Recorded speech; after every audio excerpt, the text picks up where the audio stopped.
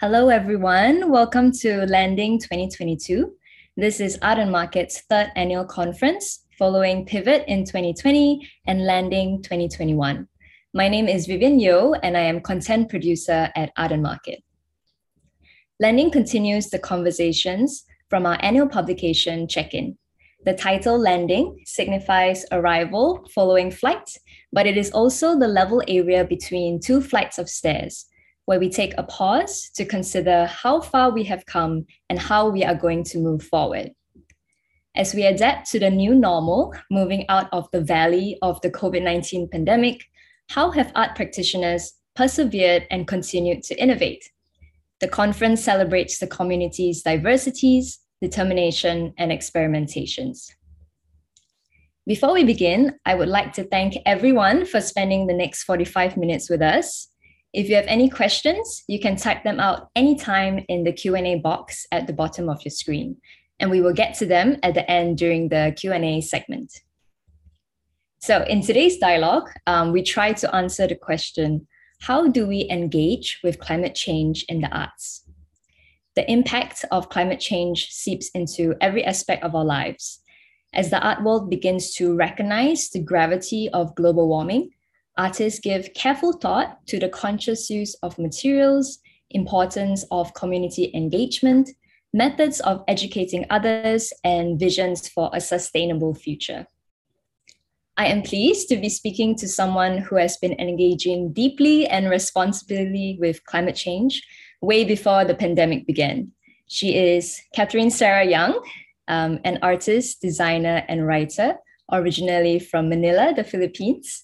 She is trained in molecular biology, fine art, and interaction design, and is a recipient of the 2021 13 Artist Award in the Philippines. Today, we'll be mainly talking about the Apocalypse Project, an interdisciplinary artistic body of work initiated by Catherine that explores the climate crisis and our environmental futures. Hi, Catherine.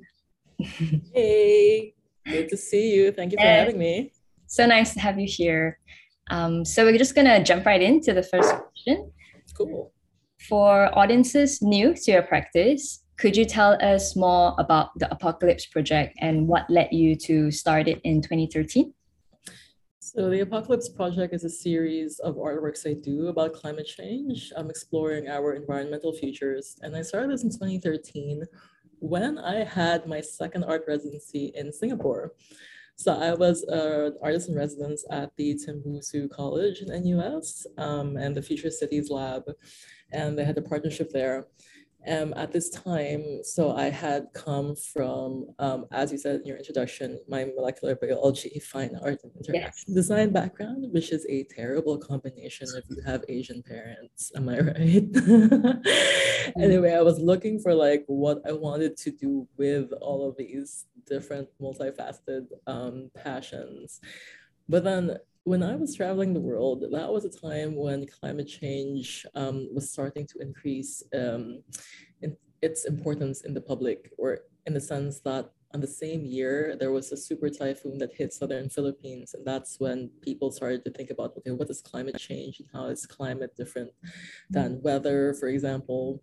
And that plus my residency with the Future Cities Lab, where I was there with a bunch of scientists working on various sustainability topics. And I thought about the series called The Apocalypse Project.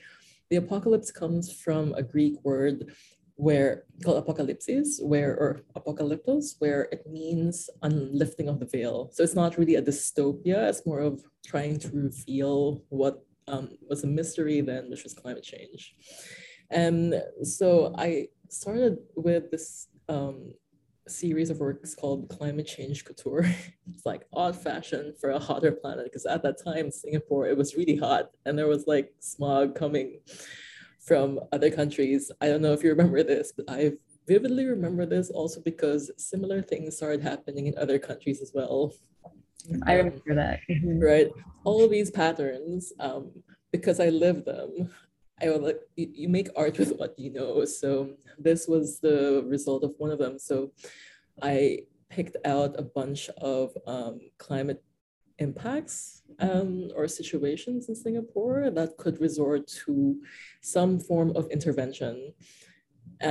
So whether using garbage or waste as clothes, whether you needed like a gas mask. And at that time, we didn't need masks yet. Now we need them all the time. Or that place you see there called Aircon Road, but it was kind of hot. Like what happens if we have to, put ourselves inside all the time and it becomes so stifling outdoors, and things like that. And this is a series that differs per city. I try to do this in because the climate impacts differ per city and per country. So sometimes it's so hot in one place, other times it's like the impact there is like it's super rainy. So I think to make these things relatable, I adapt them as well to like various places in the world that I've lived in. That makes sense. Yeah. What you said about unveiling, it's still quite crazy to know that some people don't believe that climate change exists. And even if people who do believe it exists, it's often seen as quite a distant phenomenon. But a lot of your works, you reveal that environmental issues are very much intertwined with our daily life. So could you talk about your work, the Sewer Soapery, created in 2016? I find it very fascinating, and why it caused some controversy. So the Sewer Soapery was something that started in 2016 when I was stuck in a flood in Manila. And what happens is because of improper waste practices, not just in Manila, but also many cities around the world, where we throw these fatty wastes or like waste oils in like our sinks and they all coalesce in the sewer systems. This means that when climate change impacts are such that there are super typhoons that are so strong that the rain they deposit in the cities cannot be drained properly by the sewers. So it easily floods in many cities, and we call them fatbergs down there. So I was really irritated at being stuck in the flood for like an hour when I was like 10 minutes away from the house. So I thought I was going to make a project out of it and really understanding how we throw away waste oil. Like, for example, you're eating a salad and it's like, while you're done with it, you toss it out. It's very easy to sort of put it in the kitchen sink and then it's gone, right? But then if like thousands of people do that, well, yeah. So soap is the salt of a fatty acid. Yay for my molecular biology degree. Very useful. Yeah, everything is useful. So I made soap based on the oil from different parts of the system. So here you see the ones in the center, the light colored cubes, it would be just regular oil. It's regular palm oil. That's another environmental issue altogether, but we use that a lot for cooking oil and many other household products. The rightmost canister has used oil. So that's oil that maybe you cook chicken with or something, and then you save and you haven't thrown it away. And the one on the leftmost, the block, that is raw sewage that I kind of scrape from like open sewers or like pipes. This is the most disgusting thing I have ever done. I made sure to get a tetanus shot and did many things to make sure I'm protected. Anyway, it caused controversy only when I think this was exhibited in Science Gallery in Melbourne, and I think there was someone there who was a climate change denier, and people like this, it's like they'll troll me this week, they'll troll someone else next week. It's I think misinformation is quite rampant, and this is something that goes with the territory. I don't feel unhappy that this person wrote an entire article about me and wondering about climate change and things like that. So controversy aside, I feel like when you anger the right people, it also means that you're doing the right thing. So yeah, and I have a pretty thick skin, and yeah, I'm just okay. And I also use the words, like the tweets I get for other projects. Yeah, just a gift that keeps giving. What is like one nasty, I don't know, tweet that this person's, there was one tweet from the US who told me that I have a nasty habit of recruiting kids for my climate shenanigans. Oh, I know. Um, how flattering. Sometimes, I think for artists, we want to be complimented for our work, but I think there's also another side where it's really good to sort of provoke the right ones, especially in a world filled with like misinformation, tribalism, and things like this. And it's really good to just have like a very calm, yes. centered, like very grounded sense of self. So yeah, just keep going. Yeah. When we kind of do works like this, the minds that we do want to change are not exactly people who already believe in climate change, Exactly. right? So it's kind of good that you're kind of impacting people who you want to convince otherwise. Yes, and one thing about climate change is that for climate change deniers, there's a spectrum of these. They're the ones who will troll every single climate activist. But I also want to reach the people who are skeptical just because of what information they might have seen. And I've met some really nice climate skeptics, like they're busy working parents who just want to go home to their kids, and they work really hard. They want nothing to do with anything political. And this is the problem with climate change being politicized Right. so much. And I think the arts have a very, very strong asset in terms of being able to speak to the people as human beings instead of seeing them as consumers or voters or things like that.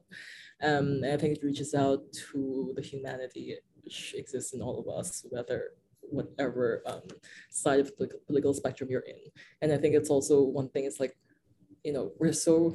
people are so rude to each other, like to the other side, that I would like to have a more like respectful way of like acknowledging, okay, we are in a world where misinformation exists, but these are inclusive ways where we can discuss things. And this might not save the world today, but I think if we have this practice of discourse, then I think that's one way out of the mess that we are in.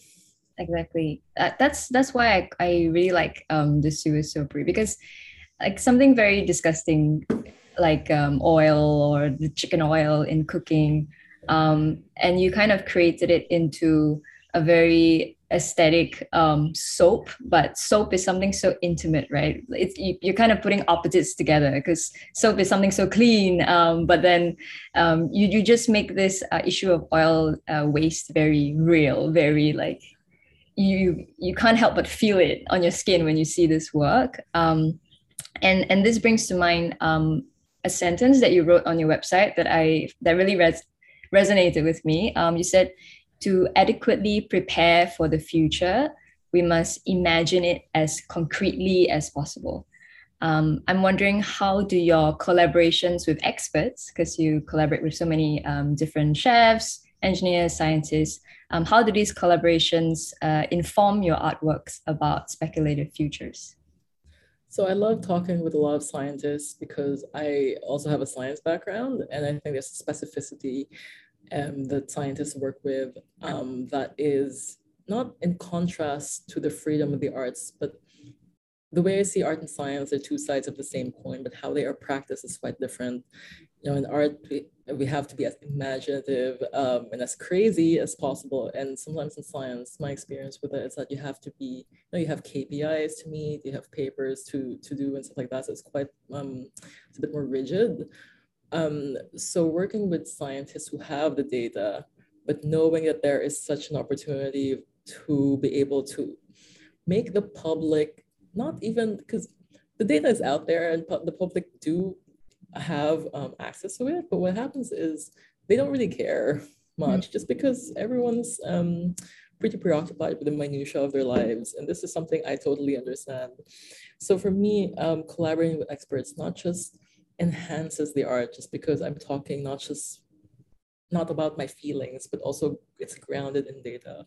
But at the same time, because I pitch it as art, I feel like you want to be able to attract people from all walks of life and not just people who are interested in data. Because sometimes we are so, we are drowning in data that doesn't really, like the numbers don't really make sense anymore. Or if it does, then we have been numbed um, into not really caring that much. And also with the arts, the strength of that is that we are challenged to innovate in terms of the new types of imagery we can put out there to the public, because I am so tired of seeing like starving polar bears. That doesn't really hit as strongly anymore just because we keep seeing it. So for artists, like what else can we do that will really do what I call the double take? It's like you're passing by on the street and like, okay, sure, polar bear or whatever, but then, oi, what's that? Like soap made out of sewers. Yeah, it's like, ew, but also, wait, I want to know more. And that's when they stop.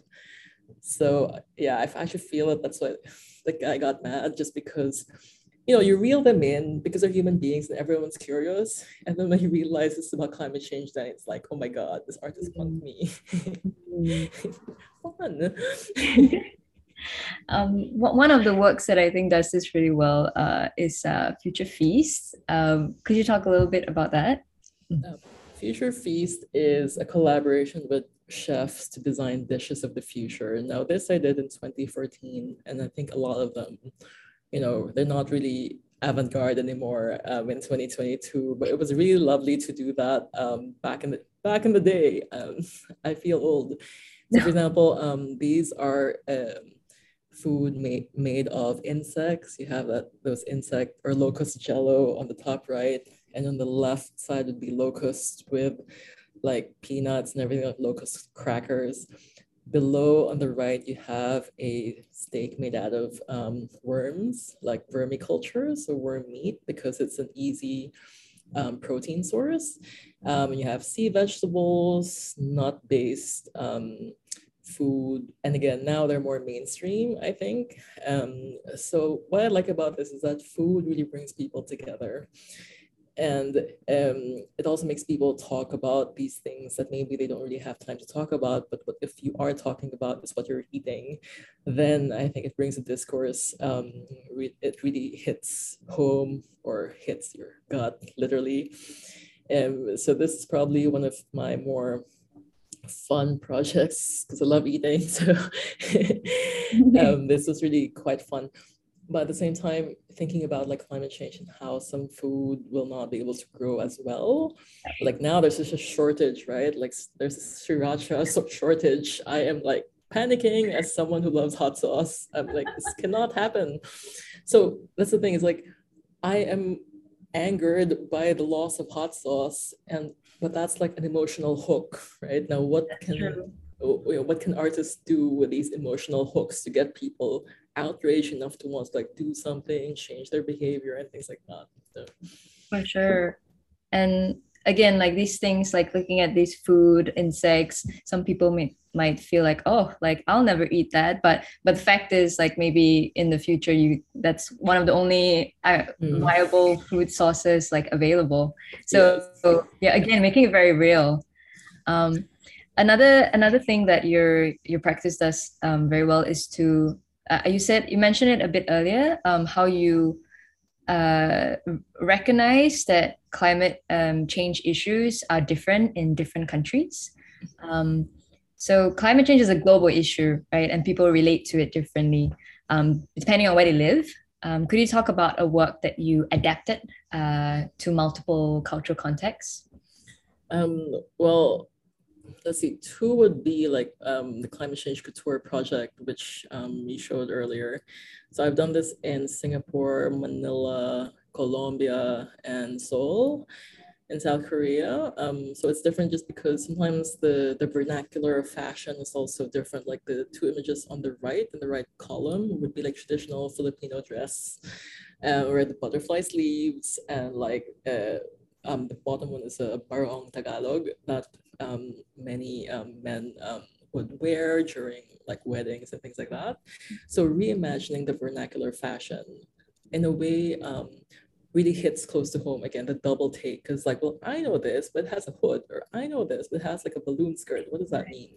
Yeah. So you think that you're in a mall, but actually you're not. And it's about really thinking about what are the common objects that might change, right? Because, how we all have smartphones now, but how can you explain a smartphone to someone from 1995, for example? True. Like, right, what if he time travels to now? Like, what is that? What's that They'll little be block in freaked your out. thinking?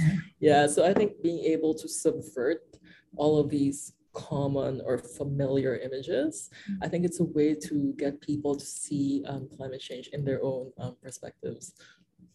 And then the second one would be, I have a project called the Ephemeral Marvels Perfume Store. A perfume line of things we can use because of we can lose because of climate change. So the idea here is that smell and memory are very closely interlinked, which means that if you smell something, you might remember your childhood memories, your mom, your grandma, you know, what you were doing at the time, a trip you went to. The idea here is for I like that this project embraces our diversity, in the sense that we all have multiple perspectives, and I think these things should be celebrated. And for example, if we smell one scent, you and I, we might be talking about different memories, but it's like, hey, we have a nice conversation about the smell of coast, for example. And so doing this, I think it's interesting when it gets people to relate to each other, even though we've never met before. Maybe they live in completely different cities around the world, because you know these scents are common and maybe even universal. But yeah, there are no wrong answers. I think it's another thing too, because the challenge about climate change is that, you know, people will be like trying to outdo each other in terms of facts and things like that. Yeah. When it's like you want to like bring it back to like the core of it, which is like the diversity of human experience that we are losing because of various climate impacts. So yeah. Oh, thank you.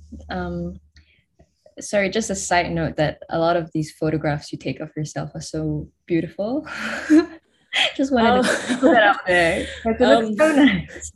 I'm normally very, very shy, but you have to have like a unifying thread that unites all the projects because they're quite different when it comes to form. Yes. So the only common thing there is me. So it is very, yeah, it's a big deal for me to be photographed because I normally don't want to, but yes. Thank It's a you. good hook also because like if I see this somewhere on the street and be like, what is that about? And then I'll go and like look into it. So yeah, I have a good photographer and amazing makeup artist, does all that. So okay. Yes, okay, back. One criticism of the art world, because you have so many different projects with many, many different materials that you use. One criticism is that creating art inevitably creates waste. That may be not the case for your work. I'm wondering, what are your methods for navigating this problem? well, I mean, I do create waste if I make a mistake. For example, creating like a resin sculpture, if I put the wrong thing or for some reason the resin doesn't cure well, that's a screw up. I cannot exhibit that. So I do make waste, but I also store all the waste. And one thing though, I think coming from a very scientific background and also doing a PhD right now, where you're trained to be very analytical and very exacting, it's not like I drew 1,000 things and only exhibited 5, or that 5 was the only one useful for the art. It's more of I really like sketch out everything, like all of that, and be very decisive. Okay, this is it, and then I make. And doing that makes me reduce my own waste. And also in relation to that, as a person, not as an artist, I also try to reduce my own personal waste. I think once that becomes like ingrained in your lifestyle, you know, whether I'm making art or whether I'm going to the grocery, I really will try to make better choices. So I think in terms of the art world, making waste, you know, turn the waste into art.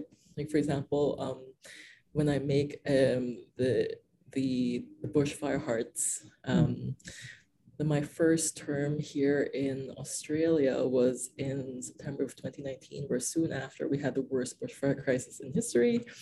And there was lots of ash around. So I had a bunch of ash. And I'm like, I can turn this into something.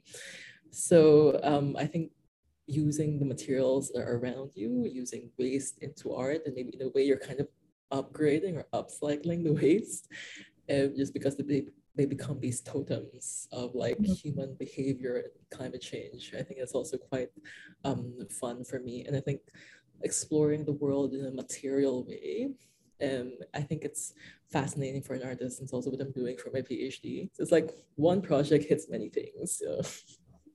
For sure. Yeah, and with the weighing of the heart, you are kind of immortalizing that this happens. Yes. Right. And so people don't forget. Because a lot Yes. of times we see the news all about, I don't know, the haze in Singapore, and then after a few months it's like it never happened. So yeah, and here as well, actually, because you know, like after the bushfires, and we have to talk about something else, like COVID happened. That's a big deal. And I think once that happens, there is a chance that we totally forget, and human memory is quite fallible. And being able to sort of arrest the metabolism of these hearts back into the soil, right? Because we can forget that many landscapes are regenerating because of, you know, some plants actually need fire to complete their life cycle. It's just that in this case, the fires were so uncontrolled and really decimated a lot of land. So yes, I think in terms of waste, you know, right now the art that I make are the works that I feel are the most urgent. yes. And I think, yeah, because I would like to contribute to the discussion in a way that I find more constructive. Because I like being quiet, you know what I mean? I like talking, I'm like talking to in a conference, but like normally I'm just like quiet. So, and it's hard to, you know, having to parse like all the negativity in the world right now. How can you make something beautiful, but also in a way that will contribute to all of these discussions? Yes, no, for sure. My next question is going to be something to do with discussion or conversation, as you just said. But I'm just going to remind everyone watching that if you have a question, feel free to put it in the Q&A box or the chat box, which people have been commenting. So I'm just going to read a few. People say that your images are actually very beautiful. Just going to reiterate that. Very high fashion and editorial. And also, Carol agrees that if you anger the right people, you're doing the right thing. So just a little motivation there. Okay, I'm going to ask my last question before Q&A. So you conducted many olfactory and climate change art workshops with children and adults across the globe. I'm curious, what was the most surprising or illuminating lesson that you gained from your participants? Because it's all about exchange, right? Mm-hmm. This is when they told me I was doing lots of shenanigans with kids. Oh, it's like, okay. A surprising lesson. I think that kids especially have a lot to say, and some of their reflections are very poignant, which strikes me because when I was their age, I didn't have to think about those things. And I think the younger kids are, the more problems there are in the world, especially with how everything seemed to have accumulated in 2022. And I think I love the idea of being able to engage children and adults. There's a lot of intergenerational exchange that could be done, because I feel like a lot of the kids are not okay nowadays, like in terms of mental health issues and things like that, and I can't really blame them. So I think being able to remove the boundaries and the walls that surround us and being able to make all of these bridges towards each other, of course, in a safe way. I think this is one opportunity we have today and in the future to be able to keep creating these creative spaces for children and adults to be able to parse out all of these very new feelings that we've been having, right? There's that grief we had when, for example, when the lockdowns happened and we couldn't see our friends and we had to adapt. There is the grief that we have when it comes to seeing maybe our childhood places get decimated by bushfires and wildfires and things like that. So when things are changing, I think these are very new emotions that the arts have a really good opportunity to look at. Unfortunately, the arts have, you know, when there's a crisis, it's usually the artist whose funding gets cut. Yeah. And I think this is a problem but at the same time, when you're having like a breakup or like some big personal crisis, we always turn to the arts first, right? You always think about like our favorite song or watch a movie and things like that. And I think we also need to prioritize our creative outputs and know that this is essential for society's flourishing. For sure. What you said reminded me of another conversation I had with an art therapist called Emilia Safian in Check-in. And it's interesting because in art therapy or in therapy in general, like there's a new thing that you have to think about in therapy with kids, especially. It's like climate anxiety that seeps into other forms of anxiety, like you just said. Because it's not just climate anxiety; it's like very like heartbreak, or as you said, my home is lost. Yes. Like it seeps into many different types of like fears. Yep. Yeah. Yeah. Okay, so thank you for the discussion, engaging conversation so far. I'll now ask questions from the audience. We have one from Jason Gunn. So this goes back to climate change couture, and I think the interdisciplinary aspect of your work. So he asks, what do you feel about the impact of the fashion industry on climate change, especially given that about 10% of global GHG emissions and an even larger percent of wastewater comes from the industry. Is there any way we can reduce this, especially in Southeast Asia? Yeah. Or perhaps how you deal with fashion in your daily life, maybe. I try to keep my belongings as few as possible. This does not mean I have stopped shopping altogether, because sometimes when it's super cold now, well, I need to get another jacket, and that's just what I need today. However, I do like to hang on to clothes. Like I try to invest in pieces I know I want to keep forever. Sometimes I buy secondhand clothes, and I also know how to repair my own clothes. I think like we need to upskill, like life skills should include like being able to sew a button or being able to use a sewing machine and things like that. And these are probably things we should be able to teach kids how to be sustaining instead of like, if something breaks, we throw it away. So being able to have a sustaining culture instead of a throwaway culture, I think that's one way. Also having to or choosing to support brands that are sustainable instead of fast fashion. That's also a thing. I think there are many ways to do this, and also a lot of research and artists and designers who have made fashion their sort of niche. But yeah, this is how I personally do it. I just try not to buy stuff. Sometimes shopping is such a pain in the butt. Just stop it altogether, Yeah, isn't it better to have like a few clothes that you will know you feel good in every day? Yes. So I have lots of clothes that are older than my little cousins, or like 12 years old, for example. So yeah. I think the old, if you're like 70 years old and you can say that, oh, I have this scarf I've been wearing forever and it's like my scarf, I think that's really nice. Yeah. Yeah. Okay, the person who asked the question, Jason, says, thank you.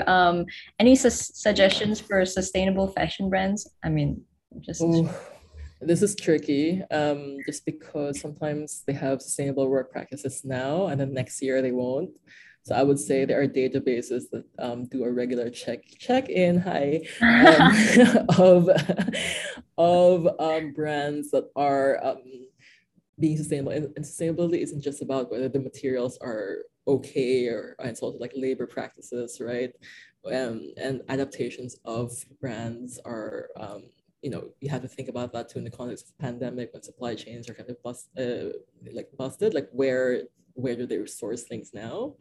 So I would say, go to these databases who really check those, and there's quite a lot. I think per country, they have a favorite, or there's a predominant like app they use and things like that. So that's really good advice. Yeah. So I would say for myself, I'm I try not to be like sanctimonious and say, you should buy this, you should buy that, just because number one, the information is always changing through time. And I think more importantly, I know we have like our own opinions and own judgments on what to eat, what to wear. But I think what's more important, being able to change our minds when given new information, right? So I think that openness to change and being able to speak about what you care about or what you're concerned with other people. I think it's also a skill that's as important as knowing how to sew a button. For sure. Yeah. Yeah. I think it's doing our own research and like being adaptable is always like a plus in every aspect of life. Or shopping at bundle places, as Carol Chung would suggest in the comments. Okay, so I'm going to ask another question by Ian T. How do you approach your collaborators? Do they tend to be introductions through your academic context? I think when I was starting out as an artist, I had to be sort of an official artist in residence, or I had to be like a Fulbright scholar on this. It's like this. It's people will email you back if they think you're legit.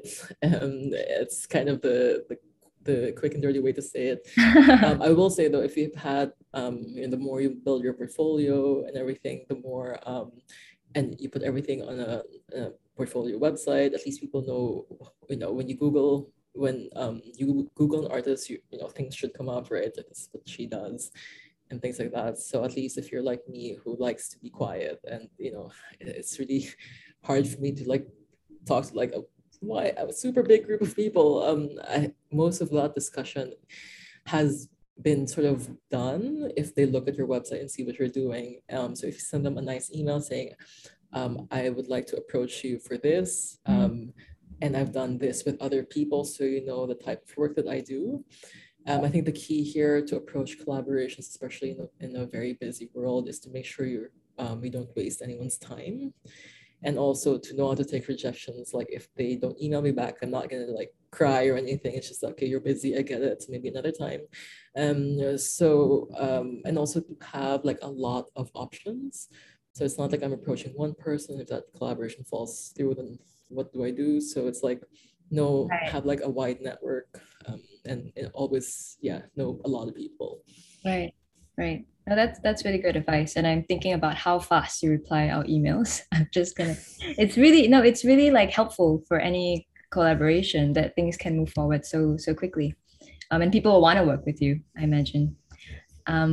So I'm gonna ask what do you think?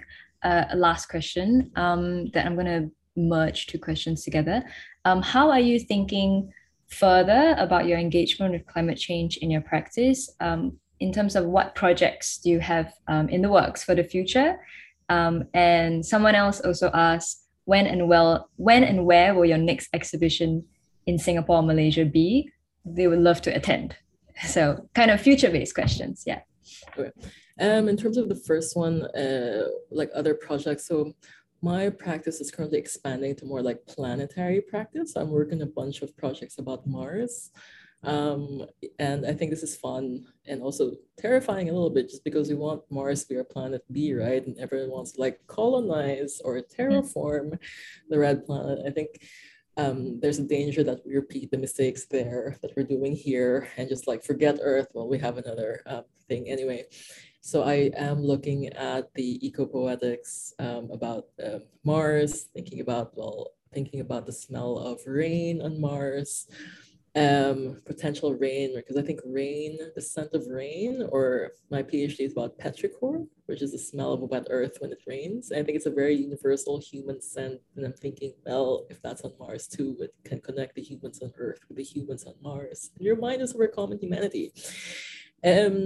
Things like that, and also comparing Martian landscapes here on Earth, or Martian-like landscapes. I was in the outback recently here in Australia. I'm in Sydney, by the way, and looking at, it's like how dry the deserts can be, and like, can we really live in a place like this? Things like that. My next exhibition will be, I have a quick gig in Berlin and also in Copenhagen.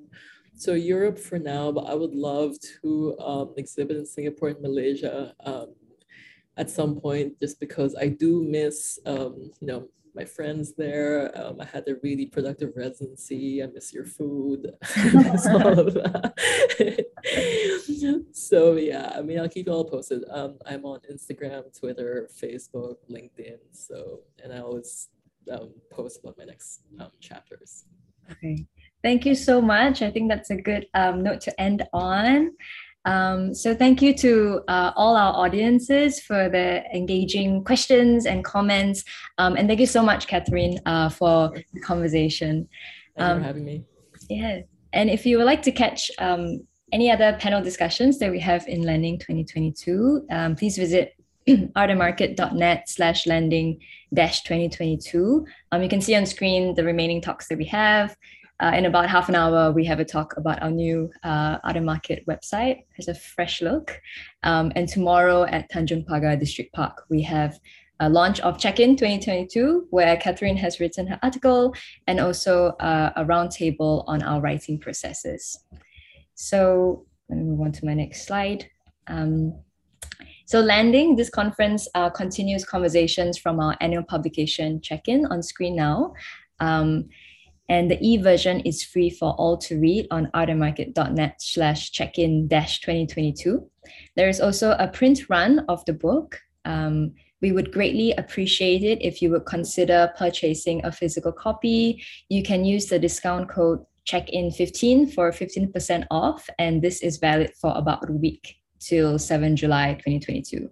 Proceeds would go towards programming at Art and Market, such as the dialogue you have attended today. So thank you, everyone, and see you soon.